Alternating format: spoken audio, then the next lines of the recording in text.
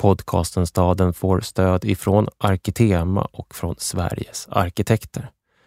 Innan vi börjar kan jag nämna en ny podcast som jag har gjort i samarbete med Sveriges arkitekter som heter Arkitekturens vinnare. En podd som tar utgångspunkt i det 60-årsjubilerande Kasper Salinpriset. Arkitekturens egen guldbagge, eller Augustpris.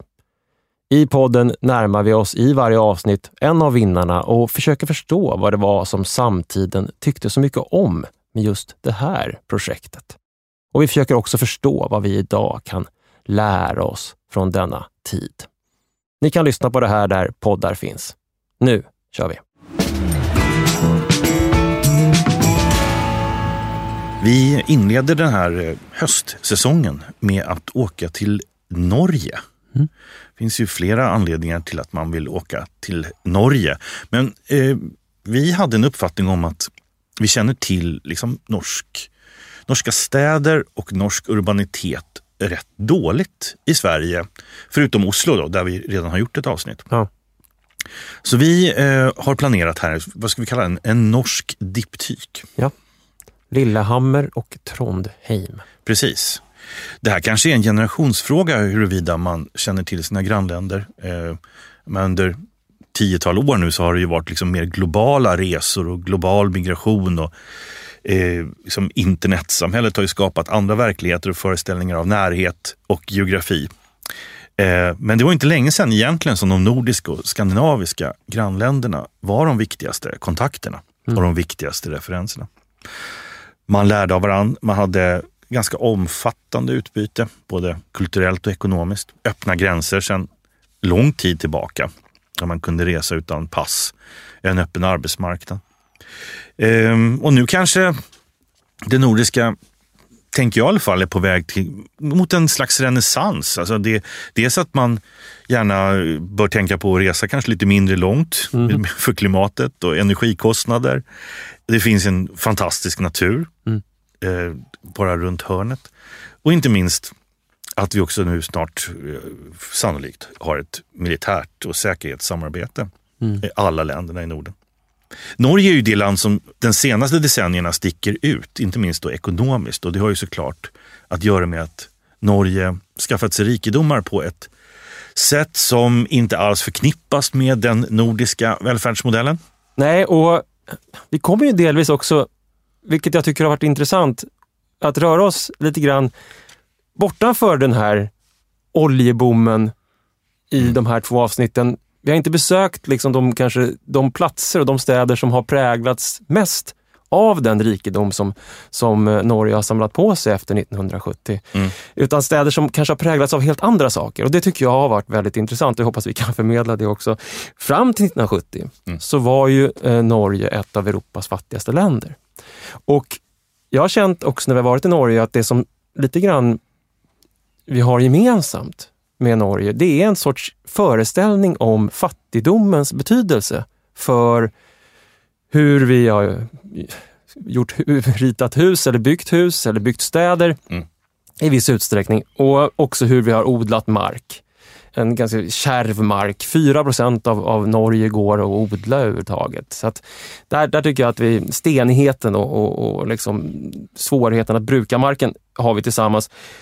Och jag råkade på en text av den norska arkitekten Ingrid Helsing Almås där hon försöker förklara och beskriva den norska arkitekturen kanske fram till åtminstone 1800-talets industrialisering. Och då beskriver hon det just det att fattigdomen gjorde oss praktiska.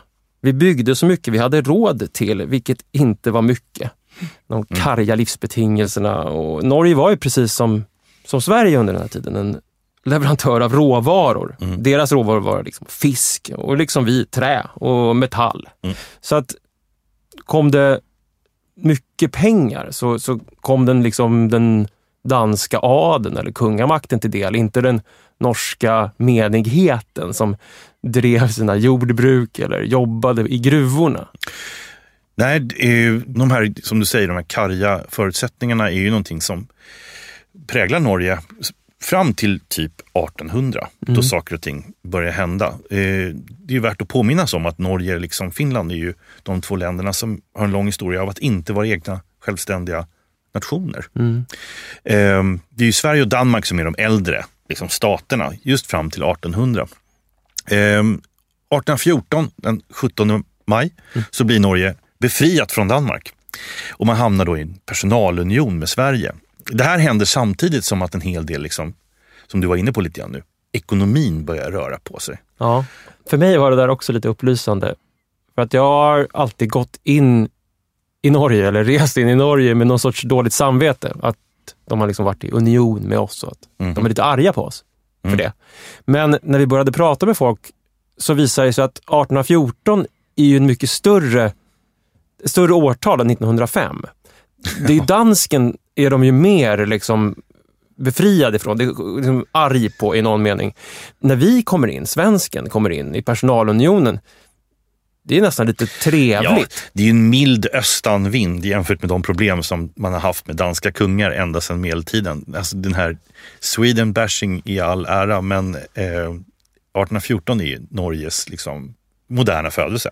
Ja, och det är också en modern norsk urbanitet som föds där, och vi kommer närma oss den i det här avsnittet, och den är ju präglad av dels att landet då blir fritt 1814, men också väldigt präglad av, som vi ska komma in på, den tidens rörelser som finns i luften då, 1814. Franska revolutionen, liberalismen, industrialism som börjar komma, marknadsliberalismen, handelskapitalismen, rörelser som Norge väldigt snabbt infogar i sitt självmedvetande, adderar till sin gamla bild av fattigdomens liksom karga brukare av mark och leverantör av råvaror. Mycket av det man säger nu, så här, det skulle kunna rimma på Sverige också, men det finns vissa skillnader. Det är att kapitalbildningen till exempel är mycket högre i Sverige och bankerna har mycket mer inflytande än vad de har i Norge. Och därför så blir statens insatser i Sverige, till exempel när det gäller järnvägen, ganska dominanta. Medan Norge blir mer näringsmässigt liberalt, precis som du var inne på. Fler småföretagare, sjöfarten är väldigt viktig, men så Atlanten, inte bara den här långa kusten utan världshaven har mycket större betydelse för Norges modernisering. Så den norska staten blev frihandelsorienterad, men den svenska kunde hänfalla åt protektionism. Och det är också utifrån de här perspektiven på skillnaderna mellan Sverige och Norge som det verkligen kan vara intressant att titta närmare på norsk urbanitet och på hur norska städer växer fram under 1800-talet. Det här är podcasten Staden. Jag heter Dan Hallemar. Och jag heter Håkan Forsell.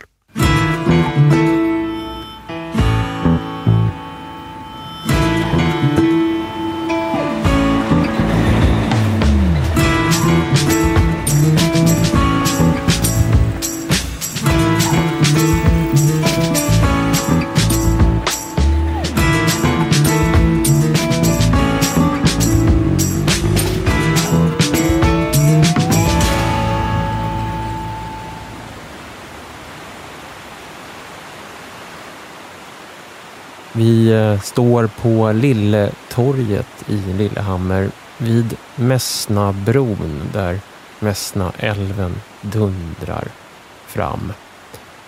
På bron över älven där bland annat pilgrimsvägen till Trondheim går så sitter stadens vapensköld med en skidande viking. Och över bron och rakt förbi oss går också stadens Storgata med sina låga trähus. Man kan se det här Storgata i Lillehammer som någon slags ursymbol för ett nytt sätt att tänka kring städer i Norge som kommer efter självständigheten 1814. Det är nämligen då som man börjar mer systematiskt att tänka kring hur man ska kunna grunda städer också för den inrikes ekonomin och administrationen i det nya Norge helt enkelt. Tidigare har det funnits, ifrån medeltid så har det ju funnits kuststäder naturligtvis och bergsstäder. De här var inriktade på internationell marknad, alltså utrikeshandel som vi också nämnde tidigare.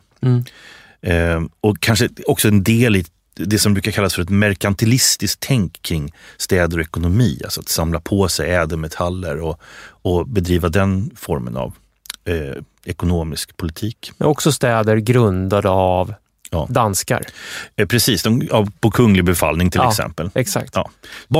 En del av bakgrunden till att Lillehammer grundas som stad just här är ju på grund av att det saknas en stad. Och denna iakttagelse gör även utrikiska besökare, en tysk besökare som heter Leopold von Buch, som tidigt på 1820-talet reste genom Gudbrandsdalen, alltså den här norska urdalen där just Lillehammer befinner sig. Och han skriver i ett brev: hur är det möjligt att det i denna oändliga vidd inte finns en endaste stad? Mm.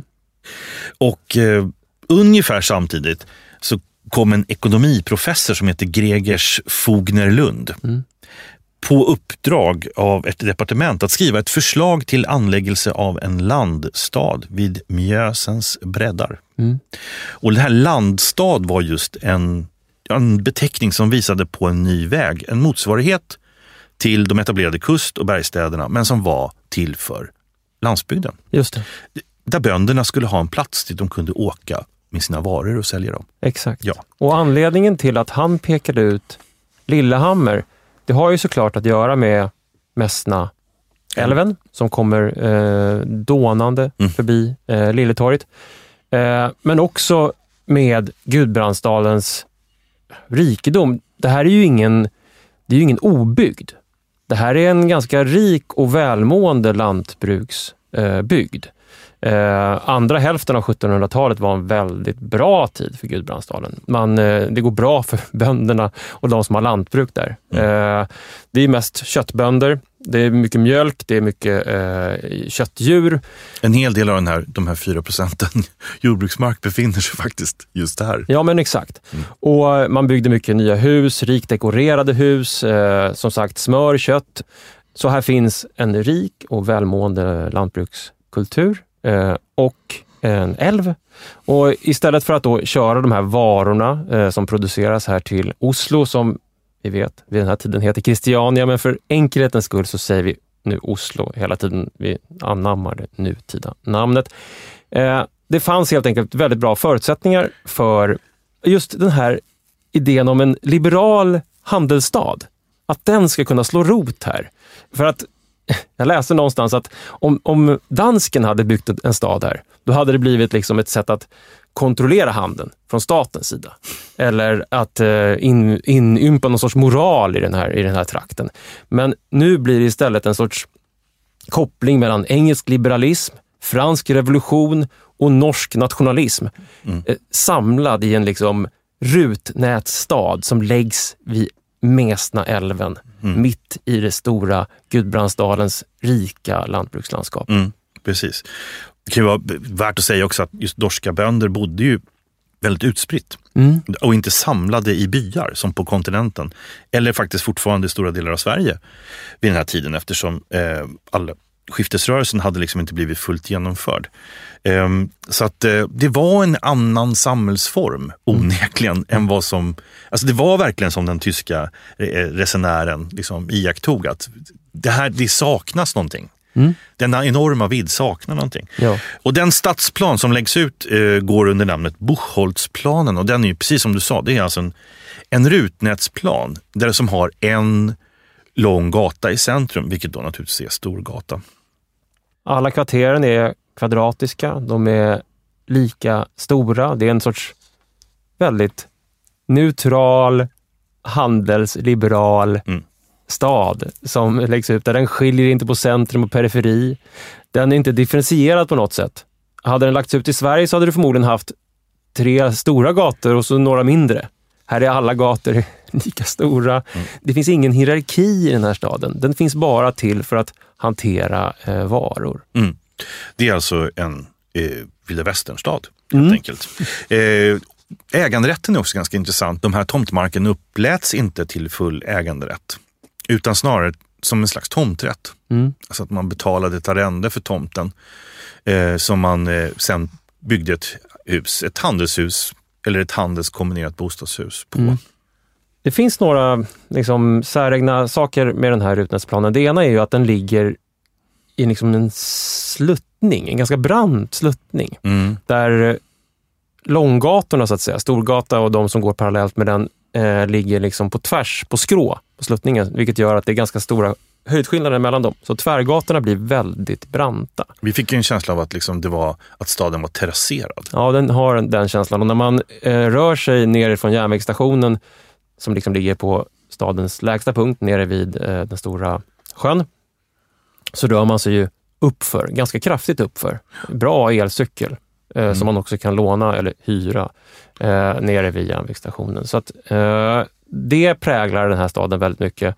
Och sen det här faktumet som är så djupt fascinerande, att liksom nästan som en blixt från klar himmel så slår ett rutnät ner i en som du beskrev, en ganska utspridd lantbruksbygd där folk har liksom rått sig själva liksom, och sin mark under väldigt lång tid. Och det måste vara någonting väldigt speciellt att typ vakna en morgon och så ligger en stad nere i dalen. Liksom. En stad som bär på en helt ny fri ekonomi. Det börjar handlas med mark. De stora markägarna, lantbrukarna i trakten får hyra ut mark till nybyggarna i rutnätet. De stora kvarteren delas upp bit för bit. Nya pengar kommer in. Så det är inte bara ett rutnät som ligger där utan också nya inkomster och ganska stora inkomster. 1830 så står det 40 hus på plats och de flesta husen går längs Storgata och ner mot det som skulle vara torget liksom i änden av Storgata. Ett sluttande torg ner mot kyrkan. Som hade funnits där sedan tidigare. Ja, där tänkte man sig ett torg. Och runt det blivande torget där det nu betade djur i princip byggdes det också en del hus. Så längs gatan och runt det blivande möjliga torget så började nu bostäderna eller handelshusen och lokalerna att växa fram. Men om man vandrar då ifrån Lille torg längs den här Storgatan så går man ju längs en ganska låg trähusbebyggelse, en stor gata som väl anses vara en av de finare gatorna i norska städer. Absolut. Det är ju en väldigt enkel panelarkitektur. Men den har också liksom förlagor. Det är en form av empirpanelarkitektur. Det är väldigt liksom, smäckert utförd. Man märker också att staden är väldigt mån om att just det här gaturummet ska vara intakt och likna väldigt mycket så som den såg ut från början.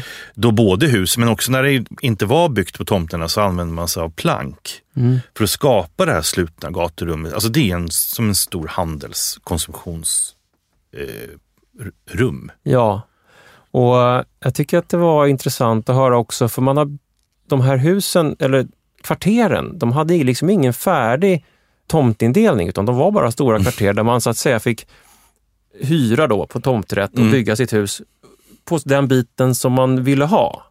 Man kanske ville ha en femtedel av kvarteret eller halva kvarteret eller en tiondel, beroende på vem man var så att säga.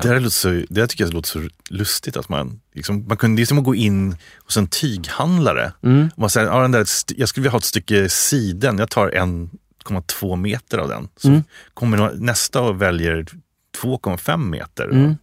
Och till slut så är liksom kvarteret fullt. Men det verkar vara så ungefär som det gick till. För att redan som måndagen i påskveckan 1828 så började man staka ut tomter. Och då kom det nybyggare från Oslofjorden och liksom stakade ut den biten som de ville ha. En del av bönderna som ägde marken började också bygga egna hus i de där kvarteren. Man ska ju också tänka på att konsumtionen på den här Storgata såg ju lite olika ut under olika epoker. Den här tidiga epoken var ju så att handeln ofta gick till, alltså den ägde rum liksom inne på gårdarna.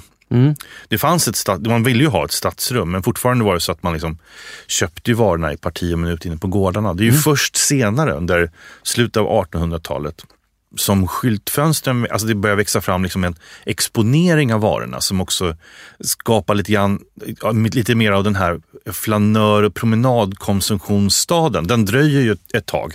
Den existerar ju inte på 1830-40-talet utan det är snarare senare i historien. Ja, men där på 1830- och 40-talet så är det ju som att gå längs en samling landsbygdshus som har lagts längs en gata och som har gårdar bak där man köper och säljer varor. Precis. Helt enkelt.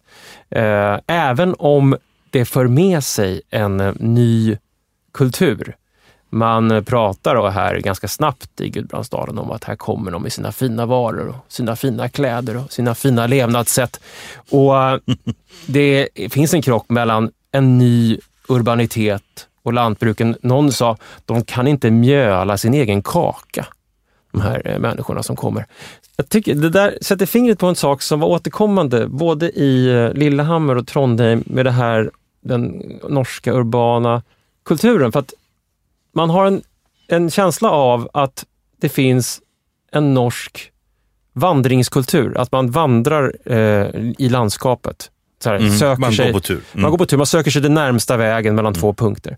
Där rutnätet på något sätt lite grann är en ofri rörelse. Den är liksom den marknadsliberala rörelsen i rutnätet, men den är ju den är artificiellt strikt. Det är lite grann som att få en korsett på sig. Exakt. Och den ställer sig lite grann i vägen för den andra rörelsen som är liksom vandringen i det här kuperade landskapet. Kvarteren är stora. Man måste liksom gå längs med dem runt ett hörn. Man kan inte ta den genaste, närmsta vägen. Och det där visar sig att det där ger ju också avtryck i hur man hanterar de här rutnäten. Ja, man måste ju liksom släppa fram på något sätt den där nödvändigheten i att få ta den närmsta vägen. Den inre vandraren. Ja, det är ju de här gutua. Som smitvägar eller små gränder som löper mellan de här handelsgårdarna som fortfarande finns kvar, som man kan besöka och vandra in på gårdarna eller mellan dem. Och jag tror att du är någonting på spåren där när det gäller just den här konflikten över liksom, det här vandringslandskapet som har fått en straightjacket på sig liksom. Och man måste någonstans tillgodose bägge delarna. Ja, och vi kommer komma tillbaka till det i vårt nästa avsnitt i Trondheim också, kanske nästan ännu tydligare.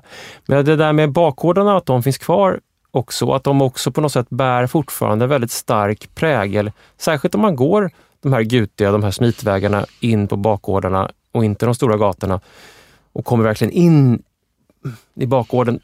De bär fortfarande på en skräpighet och en liksom skavighet och en bruksighet. Man använder dem. Det står liksom bilar parkerade eller gamla bagerier som man har byggt om till någonting. Väldigt så här oordnad jämfört med Storgatans ganska prydliga och lite förnissade och präktiga. Men det har nog, jag tänker att det kanske också har med värderingen av gatumiljön har ju liksom varit så mycket högre. Alltså ur bevarandesynpunkt också, naturligtvis. Medan däremot så sipprar den där självständiga liksom, näringsliberalismen in på bakgårdarna och där får man mer göra som man vill. Det finns en bevaringsplan helt enkelt från 1978. Om man tittar på den bevaringsplanen och den karta som visar vad är det som ska bevaras, så är det liksom en skrafferad fasad i princip. Det är fasaden längs med gatan som man ska bevara. Allting bortanför 70 centimeter fasad, bakom det kan man i princip göra vad man vill med så länge gatumiljön och Storgatans liksom panelarkitektur och olika stilar träarkitektur bevaras. Så det fysiska avståndet, att röra sig från det här välordnade, idag väldigt uppiffade Storgatarummet och det skräpiga, oordnade bakgårdsrummet är väldigt, väldigt kort.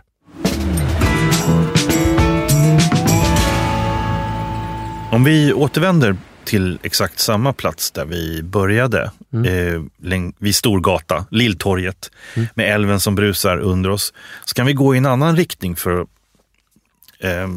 att utforska det som också hände med Lillehammer nästan samtidigt som handels- eller köpstaden etablerades. Och det är ju att Lillehammer successivt blev en viktig industristad. Man går österut i det här fallet, alltså längs med älven, så kommer man in i de gamla industriområdena. Motströms går vi. Precis, man går motströms upp för den här terrasserade staden. Just det.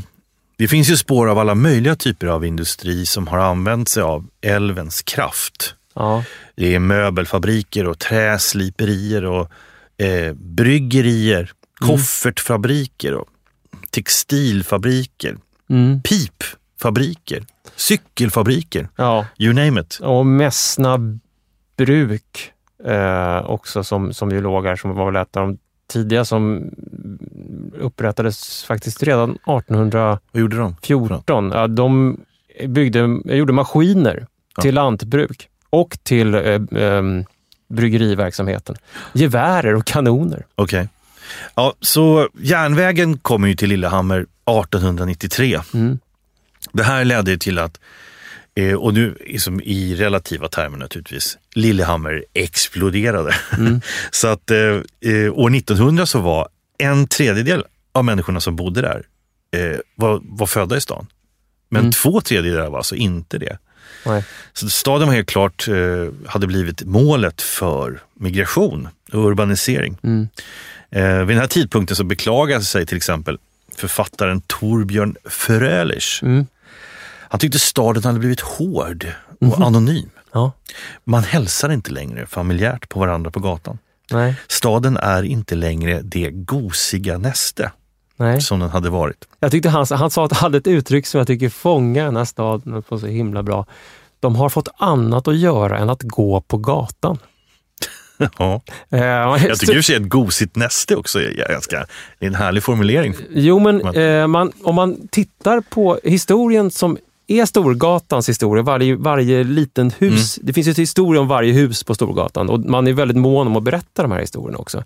Så har de ju det finns liksom en story om varje hus. Det finns polisen som hade tjuvar i källaren, liksom sitt häkte i källaren, och borgarna som hade julfester på övervåningen där de bjöd in alla andra Lillehammers borgare.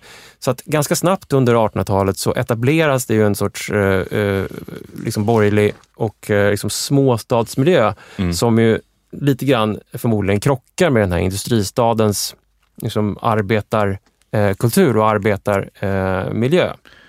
En av de verksamheter som också fanns längs med Mässnaälven var ju bränneriet.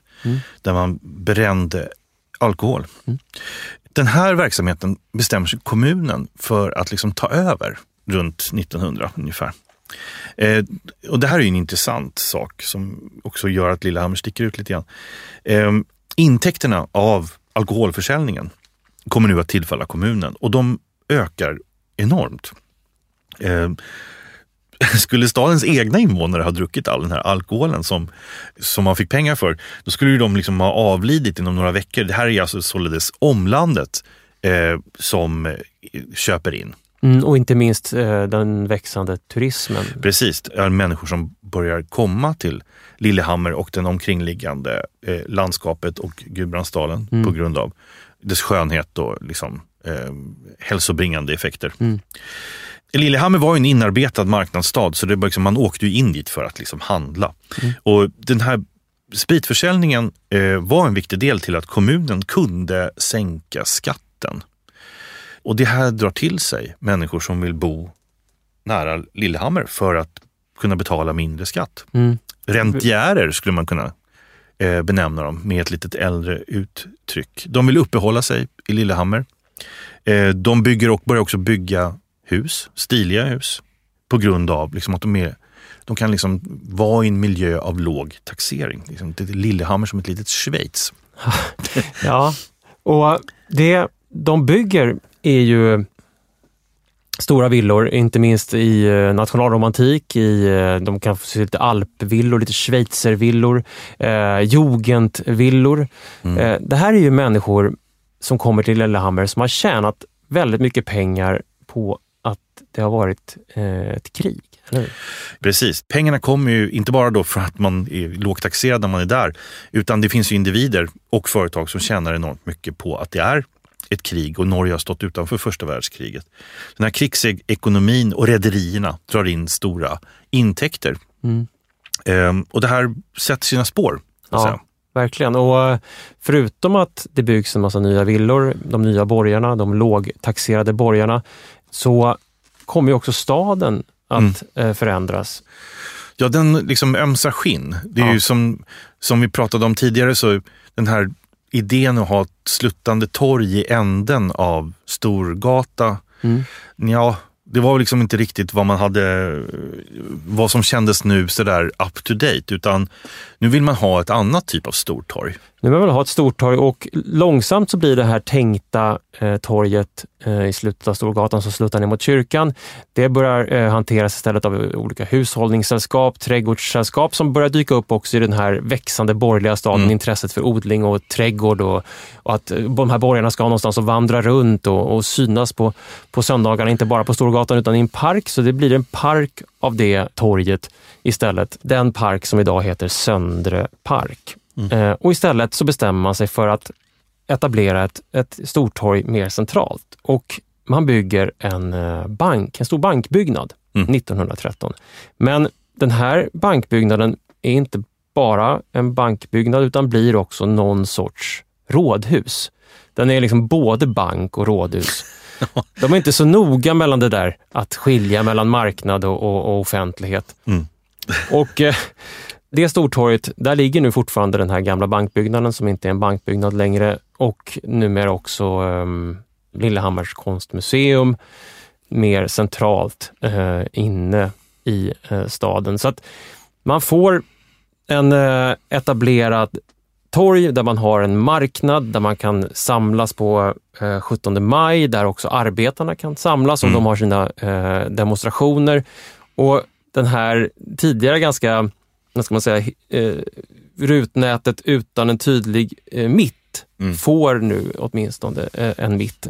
Jag ska dock säga det, när man går omkring i Lillehammer idag, så det där torget, det känns ju fortfarande inte som mitten, även om det ligger i mitten så att säga, utan man går förbi det där torget och tänker, vad var det där för någonting? Och sen kommer man upp till Storgatan och känner man, nej men här är ju mitt. Det där är intressant att man kan känna det så tydligt fast man inte känner till staden. Så känner man just att det har en bakgårdskaraktär. Det är som att det är inte ofta som man känner att ett stortorg har en bakgårdskaraktär. En baktorg skulle man kunna kalla det. Ja.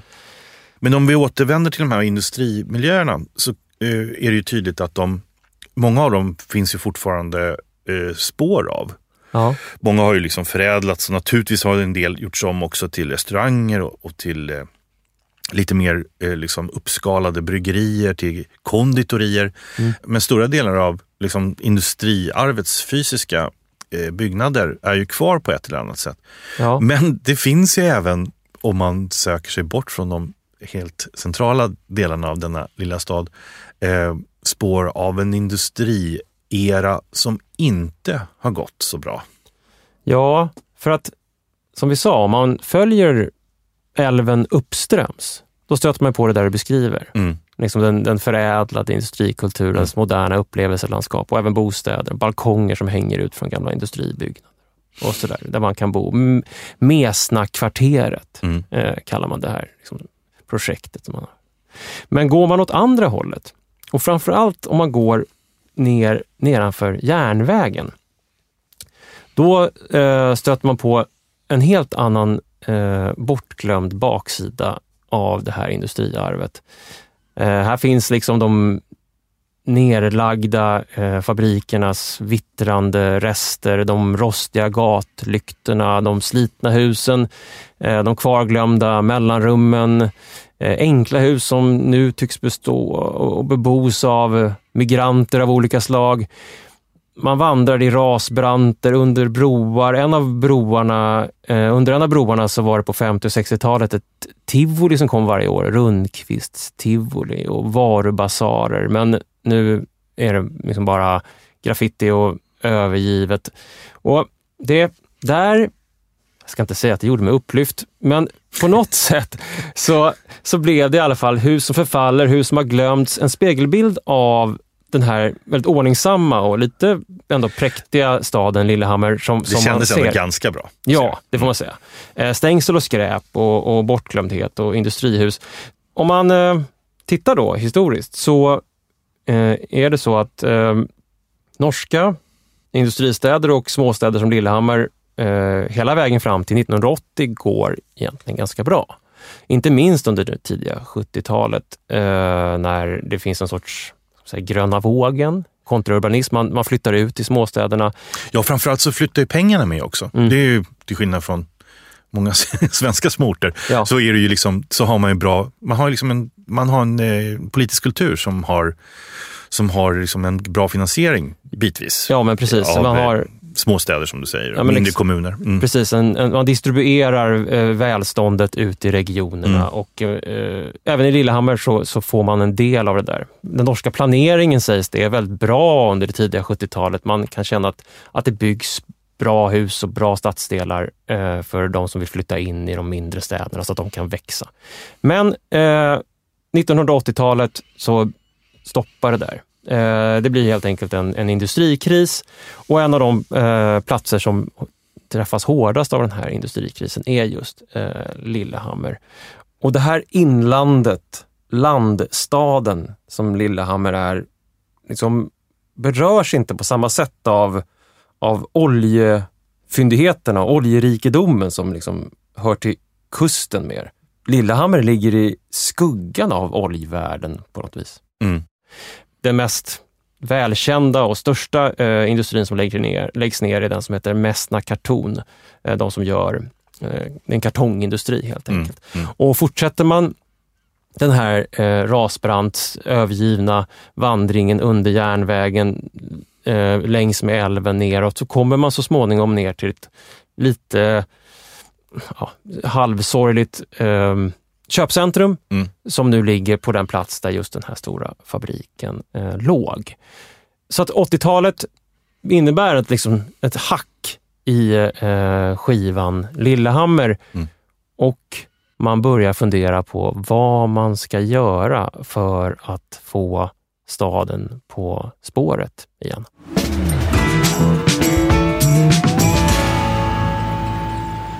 Det konkreta fysiska resultatet av den där önskan att göra någonting nytt med Lillehammer, en stad i industriell nedförsbacke, det var ju olympiska spelen 1994.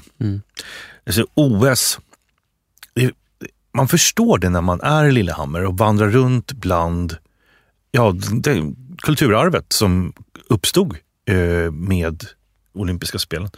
OS är ju en händelse som det närmsta vår samtid kommer en form av arketypisk händelse.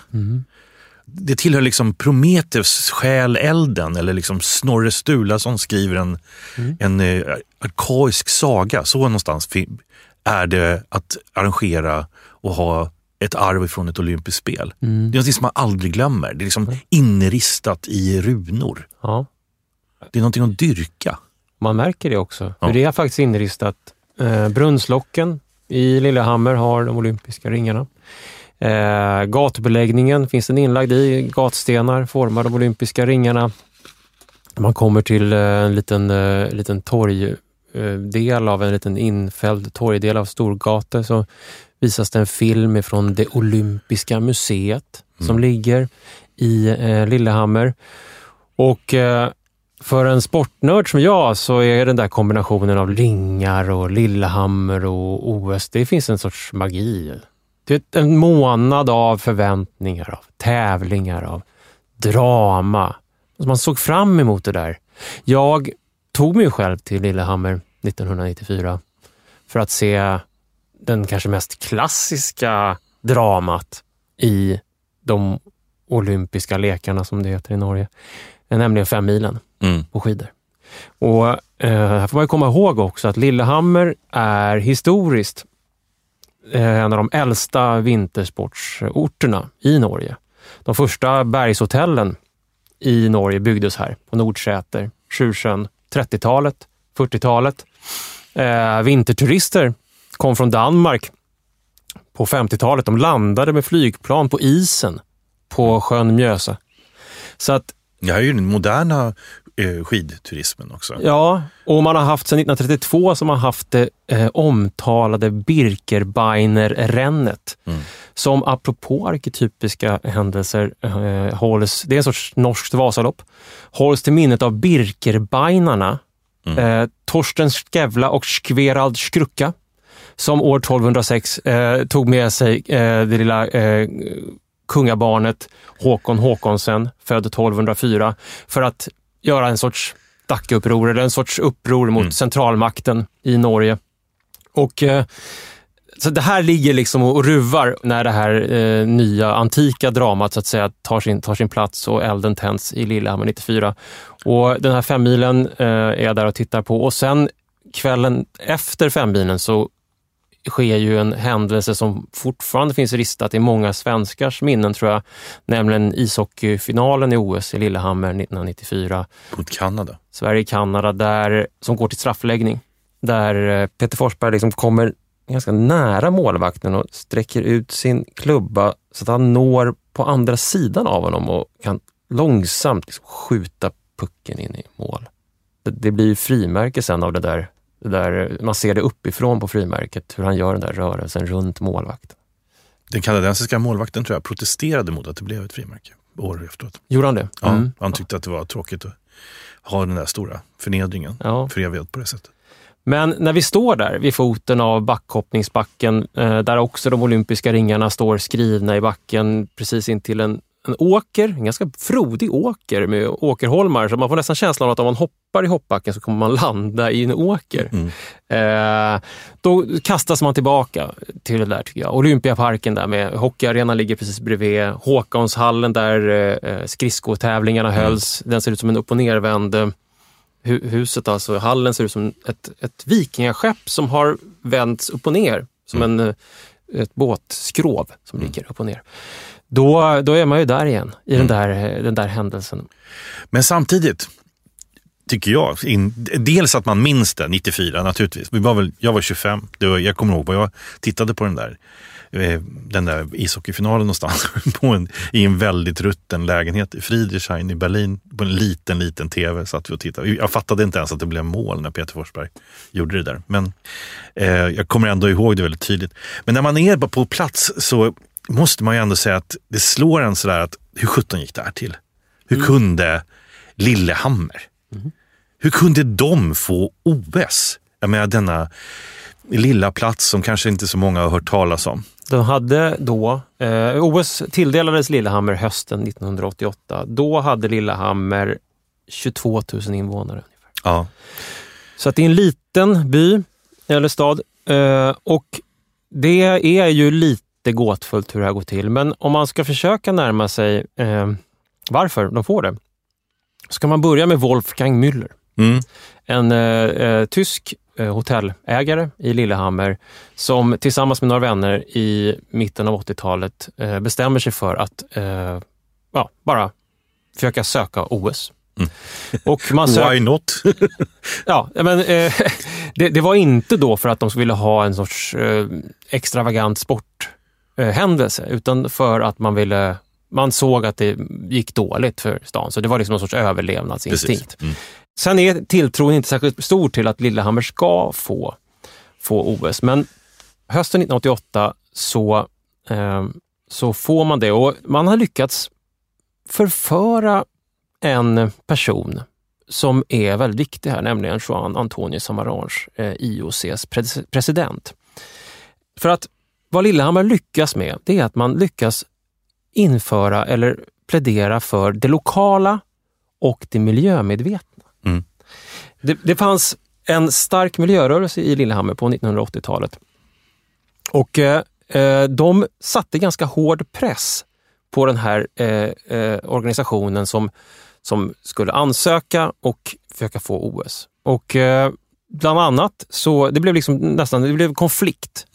Det blev nästan hotfullt när man planerade hockeyrinkar eller hockeyarenor som på en plats där många flyttfåglar höll till. Och då klev de här miljörörelsen in och protesterade, och man lyckades flytta på den här hockeyrinken så att flyttfåglarna kunde liksom få fortsätta häcka i det här området. Och man blev också då en del av liksom den olympiska rörelsen. Man plockade in den här miljörörelsen. Och det här gjorde Lillehammer unikt och lite speciellt, så man stack ut. The first white green games. Ja. Och, som det kallades för. Precis, och det är ju det som så att säga i slutändan ger Lillehammer det här OSet, är ju att man lyckas förmedla det här miljö- och naturskyddande, det småskaliga. Det lokala. Alltså man är lokalt förankrad i vinteridrott. Ja. Precis. Och så det är liksom motsatsen till det här lite som svulstiga, lite det här eventaktiga som har kanske präglat tidigare. Jag tror man får minnas här. Jag tror man får minnas här var vi befinner oss någonstans. De olympiska spelen i slutet av 1980-talet, slutet av 1980-talet. Det här beslutet tas 1988. OS 1984, det sommar-OS 1984 i Los Angeles bojkottas av Sovjetunionen. Det kalla kriget har präglat, liksom, det har varit någon sorts nästan ett kallt krig också när det gäller OS. Alltså det har, så att komma då med ett bud som säger det här är småskaligt, det här är lite romantiskt, det här är trä och birkebajnar och flyttfåglar och en känsla av liksom rustik, vikinga, romantik. Lillehammers stadsvapen är ju en viking som åker skidor. Så att här finns ju, jag tror i grunden, i botten någonstans här inne, så ligger en längtan efter någonting mer äkta. Någonting närmare. Och det är det som den strängen som Lillehammer slår an. Och sen får man ju det här OSet.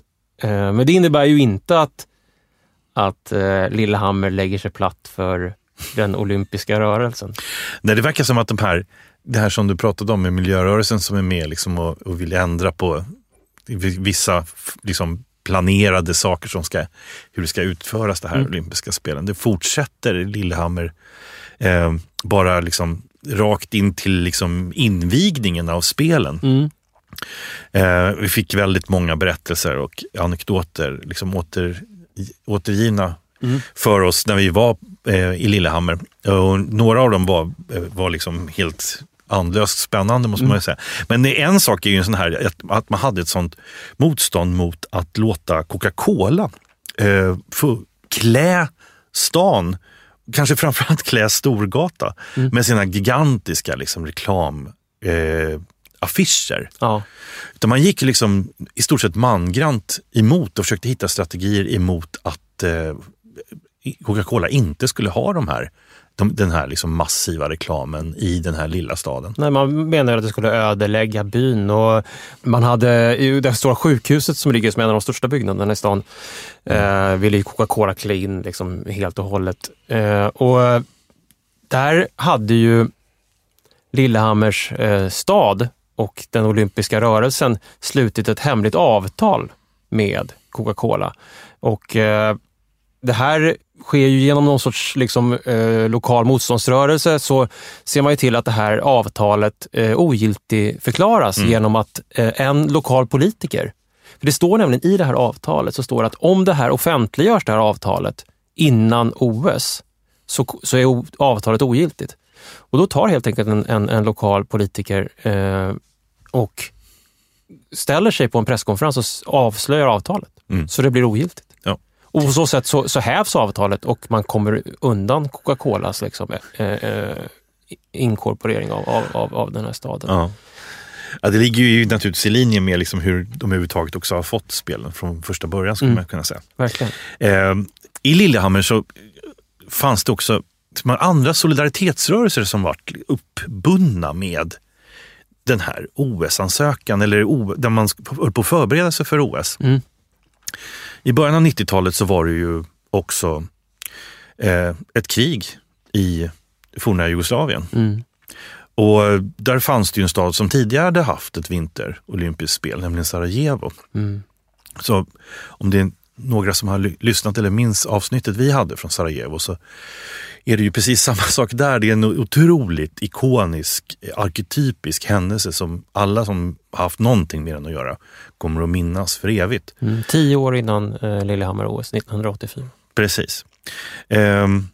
Och en av de mer profilerade skolorna i Lillehammer, som heter Nansenskolan, vi ska återkomma lite till den väldigt intressanta skolan. De engagerar sig för att ge stöd åt Sarajevo under inbördeskriget i början på 90-talet. Och det här stödet har man då helt egensinnigt döpt till Olympic Aid. Men det fick man inte. Det var protester ifrån Samaranch själv.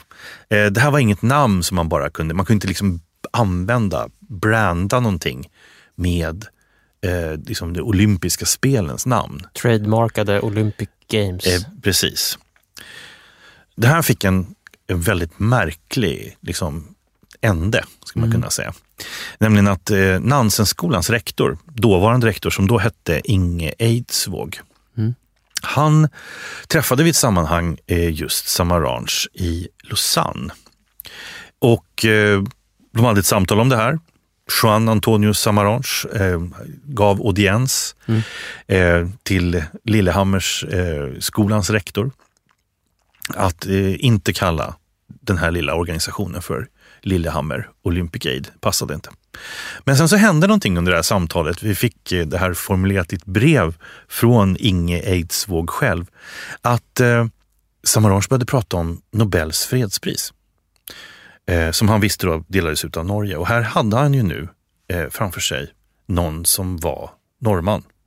Och som uppenbarligen liksom, kanske hade lite inflytande.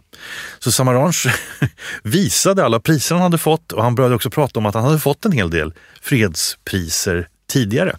Så han undrade ifall det kunde vara så att Inge Eidsvåg kanske kände någon i Nobelkommittén. Så att han kunde utöva inflytande på Nobelkommittén och kanske också bli aktuell som en kandidat för Nobels fredspris. Och Inge Eidsvåg är ju tvungen att svara här att det är inte riktigt så här det går till. Jag känner ingen Nobelkommittén och de är väldigt måna om sitt oberoende.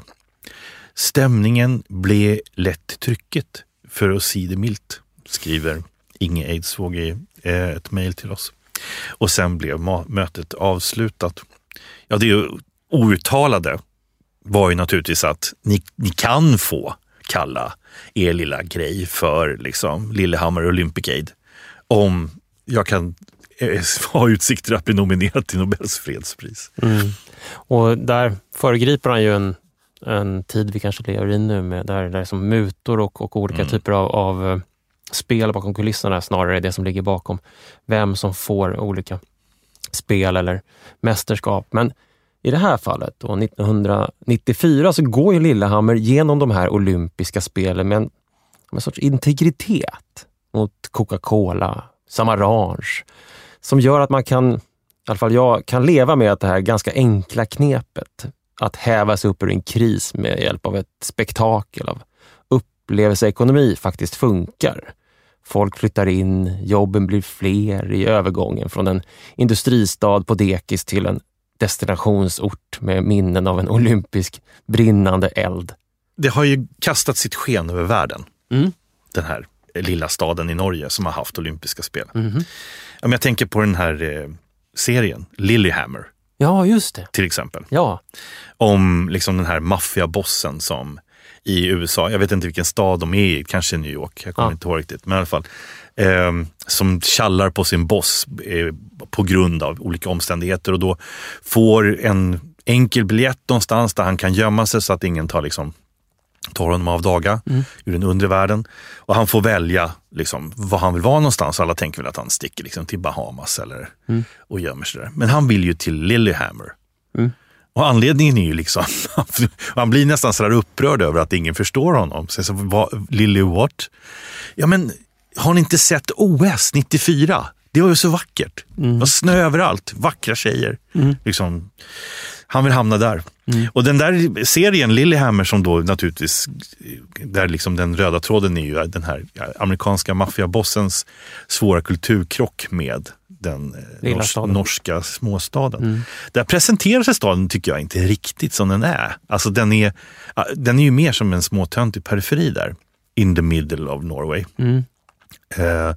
Men egentligen är det lite mer som du säger att Lillehammer har ju visat drag på att vara en väldigt självtillräcklig periferi. Alltså just med en stark integritet.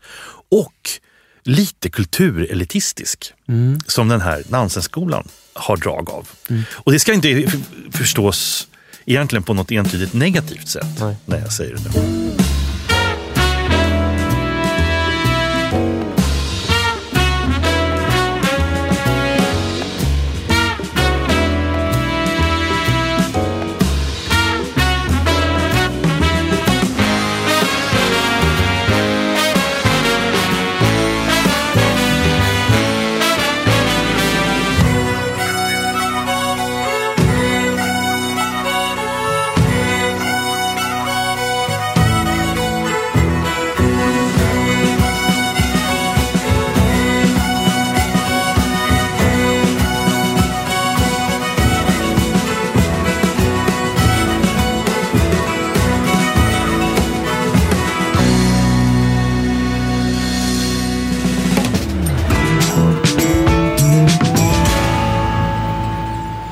Alldeles i närheten av Lillehammers, höll jag på att säga Lillehammers.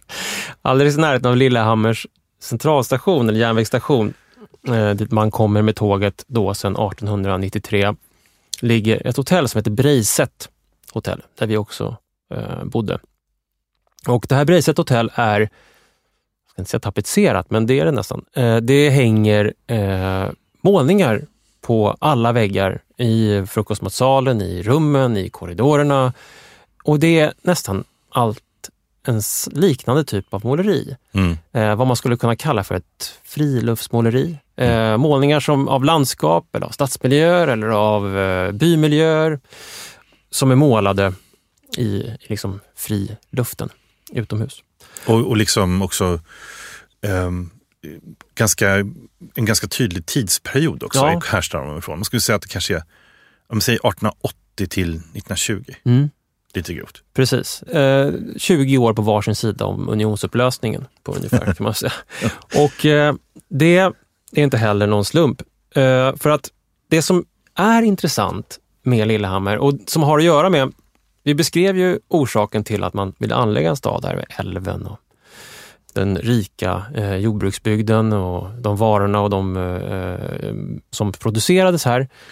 Men helt oviktigt är ju inte avståndet till Christiania eller Oslo då. När järnvägen anläggs hela vägen fram 1893 så har man ju redan en längre tid kunnat ta sig ganska enkelt till Lillehammer. Den första järnvägen i Norge byggs mellan Oslo och Eidsvoll på 1870-talet. Och från Eidsvoll kan man ganska enkelt ta båt längs Mjösa sjön upp till Lillehammer. Så redan på 1870-talet så börjar turismen växa i Gudbrandsdalen. Hotell Victoria i Lillehammer som ligger precis vid Lilletorg öppnar 1873 och det är ingen slump att det heter Victoria, att det är döpt efter en engelsk drottning. För en av de stora turistströmmarna kommer just från Storbritannien. Storbritannien börjar ju vid den här tiden liksom turista framförallt i naturen, i olika natursköna scenerier. Vi hade ett avsnitt om turism där man kan se så här, Thomas Cook, turister från England stå i Alperna, kvinnor i långa klänningar. Och likadant var det här. Man kom i båten från Eidsvoll, tog en hästskjuts upp i den vackra Gudbrandsdalen och vandrade där. Och samtidigt som de här brittiska borgarna och överklasspersonerna kommer för att bo och turista i Lillehammer så börjar också Oslo-konstnärer att ta sig till Hotell Breiset i Lillehammer. Det sägs ju till och med att anledningen till att det finns så otroligt många målningar just på Hotell Breiset är för att konstnärerna ibland betalade i form av konst. Och jag tror att i den här dynamiken som finns mellan Sörlandets urbanitet, Christiania, Oslo, konstnärerna, turismen och Gudbrandsdalen, där Lillehammer ligger i mötet mellan den här naturrikedomen och urbaniteten, så finns också spåret av den här kulturradikala traditionen i Lillehammer. En person som bosätter sig här i trakterna är ju Björnstjerne Björnsson och även som vi fick Nobelpriset. Lillehammer har ju alltså 2 Nobelpristagare som har bott i trakten. Björnstjerne Björnsson och Sigrid Undset som också bosätter sig här. Så att, och alla de här konstnärerna då som kommer hit och börjar måla sitt friluftsmåleri. Jag tycker också att det intressanta med de här konstnärerna är ju att många av dem är ju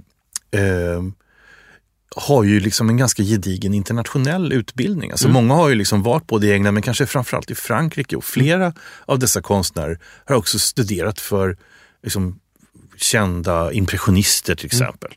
Så att det finns en ström av liksom så här, vad ska man säga, en internationellt kulturkapital som hittar sin väldigt tydliga väg in till Gudbrandsdalen. Verkligen, och runt om i staden när man går runt här idag så finns det på flera speciella platser där man kan se den här platsen målades av Fredrik Collett som till exempel målade Latinskolan varje vinter flera gånger. Han kom upp som hälsoskäl upp på vintrarna och så stod han och målade det. Man kan se Lars Jorde som har målat gatulivet i Lillehammer, de öppna fönsterna som står mot gatan, solens ljus och skuggor som också har det här lite impressionistiska.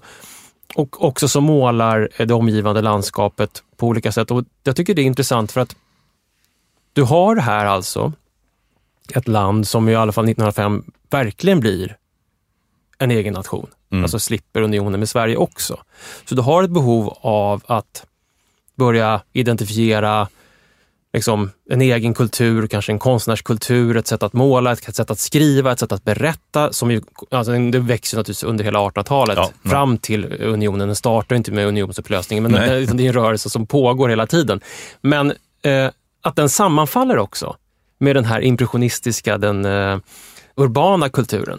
Så att det är en virvel av rörelser som sammanfaller här i Lillehammer som är väldigt intressant. Och jag tycker också att det är bredden. Att det är så många som har sökt sig till Lillehammer och dalen med omnejd. Liksom. Som en av våra viktigaste kontaktpersoner då, som vi träffade och pratade med länge, Unneren Åstaden, som är lärare just på Nansenskolan, sa någonting ganska roligt. Hon sa så här att vi har inte så många liksom A-konstnärer, men vi har ett väldigt bra B-lag. Och det tycker jag nästan det kan göra saker och ting ännu intressantare. För det är inte så att du åker till ett ställe för att se på den konstnären. De vinner stafetten, men de vinner liksom inte 5 mil. Exakt. Det är en bra liknelse. Utan du går dit för att titta på liksom själva fenomenet, konsten där. Det är en 20 stycken som är tillräckligt bra för att vara spännande. Om ni vill googla dem så kan vi skriva upp dem på våran hemsida sen, stadenpodcast.se. Fredrik Collett, Lars Jorde, Rolf Lunde, Alf Lundeby. Det är hela B-laget. Det är hela B-laget. Hela laguppställningen kan vi sätta upp där. Men det är en annan sak, tror jag, som också bidrar till det här. Och det är att det finns pengar. Och vi pratade ju om hur mycket pengar som samlas i Lillehammer efter att bränneriet, vad heter de? Brännerisamlaget. De heter faktiskt det. Det är så man säger på norska. Ja. De som producerar, alltså de som ägs av kommunen. Och sen krigsekonomin. Och så krigsekonomin och de här rentiärerna som flyttar till Lillehammer och bygger de här jugendhusen. De köper konst. De köper också nya möbler så att det växer fram en sorts legering mellan konstnärer och hantverkare. En arts and crafts-rörelse som är väldigt stor här. Där möbler som är formgivna av konstnärer som kan vara i gammal uppländsk stil. De har en nationalromantik inbäddad i sig, men de har också en jugendkänsla, vilket gör att de är väldigt rikt och fint dekorerade och färgsatta, blått och orange och Lundemöbler blir ju en sån här begrepp.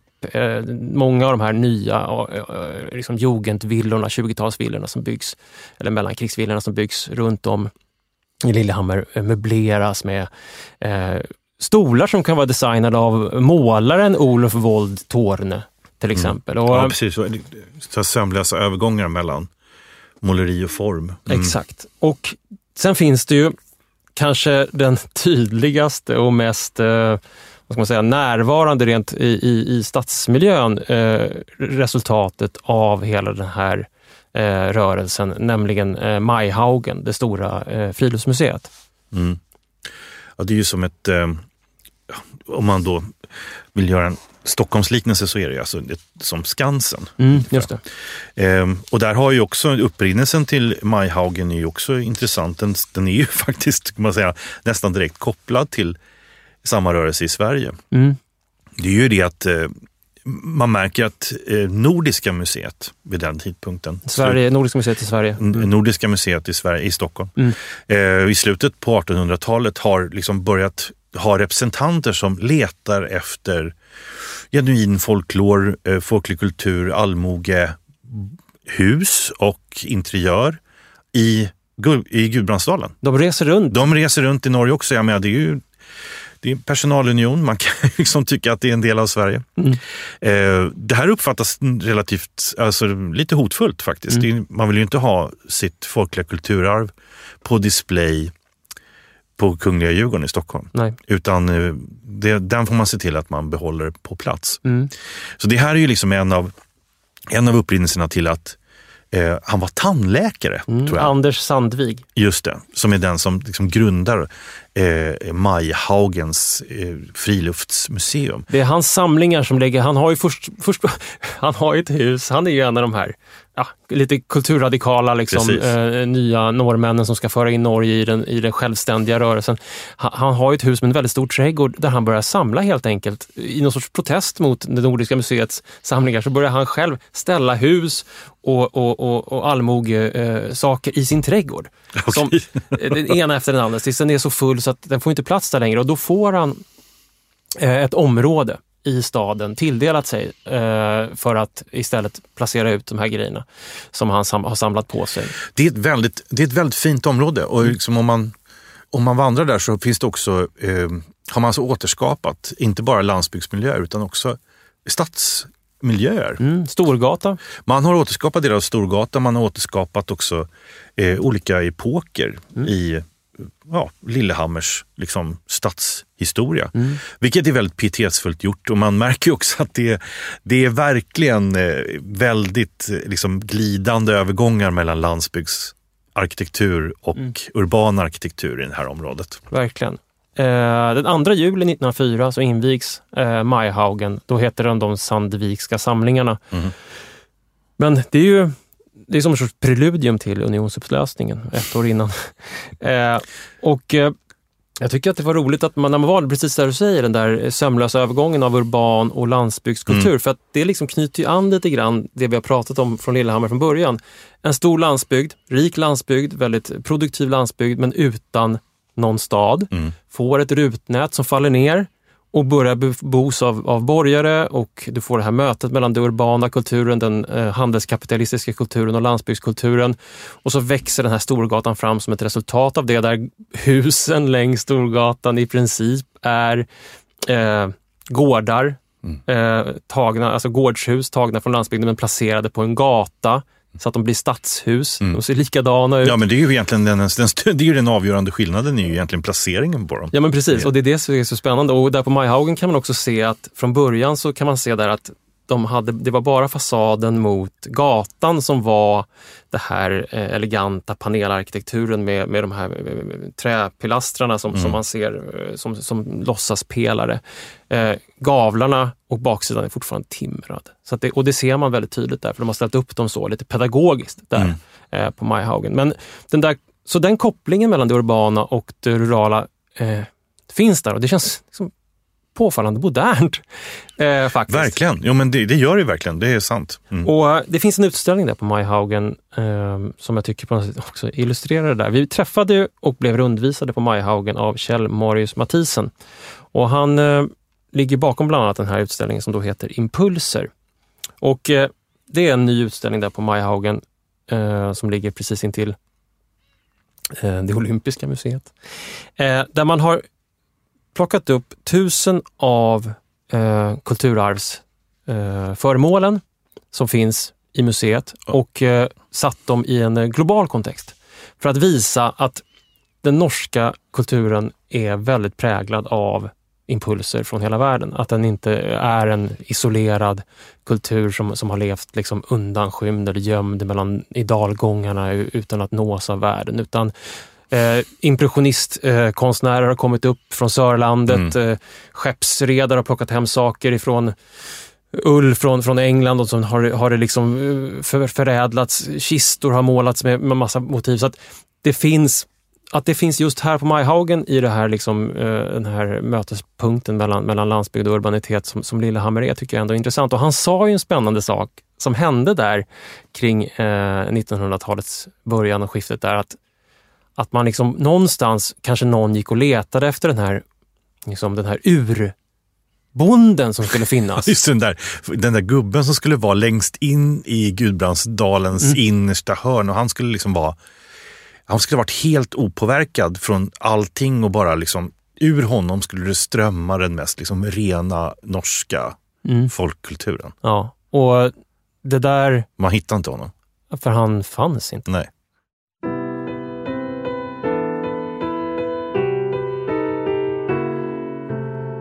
Innan vi avslutar vårt besök i Lillehammer så vill vi ändå nämna någonting om Nansenskolan som har dykt upp i flera sammanhang och som uppenbarligen var någon slags ska man säga, lärdomshjärta i Lillehammer. Också någon sorts essens av stadens liksom kulturradikalism. Ja, Nansenskolan är alltså nu en folkskola, men också ett humanistiskt bildningscentrum.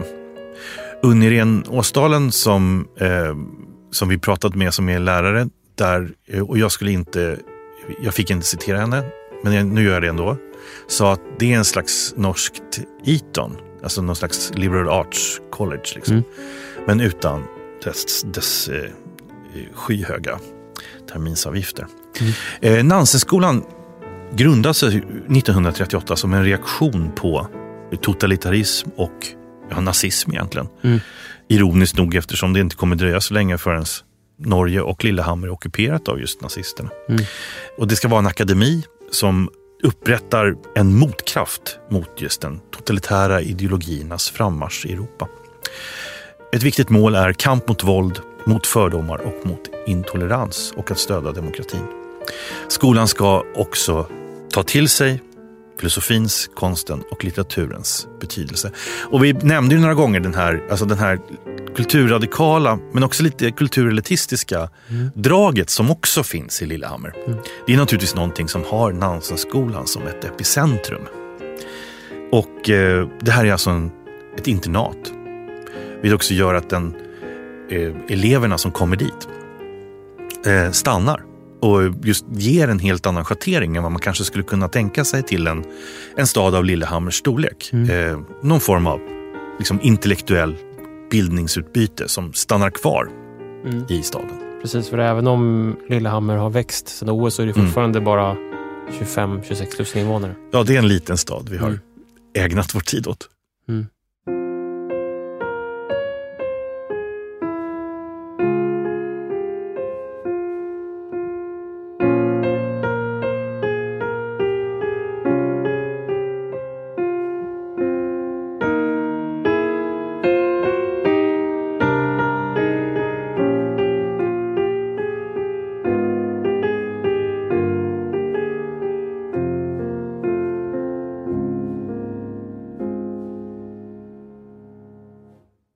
Tack för att ni har lyssnat på podcasten Stadens första avsnitt från Norge. Första av 2 om norsk urbanitet och norska städer som handlade om Lillehammer. Och musiken som ni hör är Carl Gustav Sparre Olsen som spelar en norsk folksång från Gudbrandsdalen. Vi har människor som har hjälpt oss. Ja, det har vi ju alltid. Vi skulle vilja tacka några personer. Erland Hansen Sjåvik var egentligen den som satte oss på spåret till Lillehammer, planarkitekt i Grindåker. Och på plats så fick vi väldigt stor hjälp av Unniren Åsdalen på Nansenskolan och Kjell Marius Mathisen på Majhaugens utomhusmuseum. Och podcasten Staden får stöd ifrån Arkitema och ifrån Sveriges arkitekter. Och vill ni höra av er till oss så kan ni som vanligt göra det lättast via våra sociala medier. Vi heter Staden Podcast på alla upptänkliga sådana. Podcasten Staden produceras av Beppo ljudproduktion. Tack för att ni lyssnar.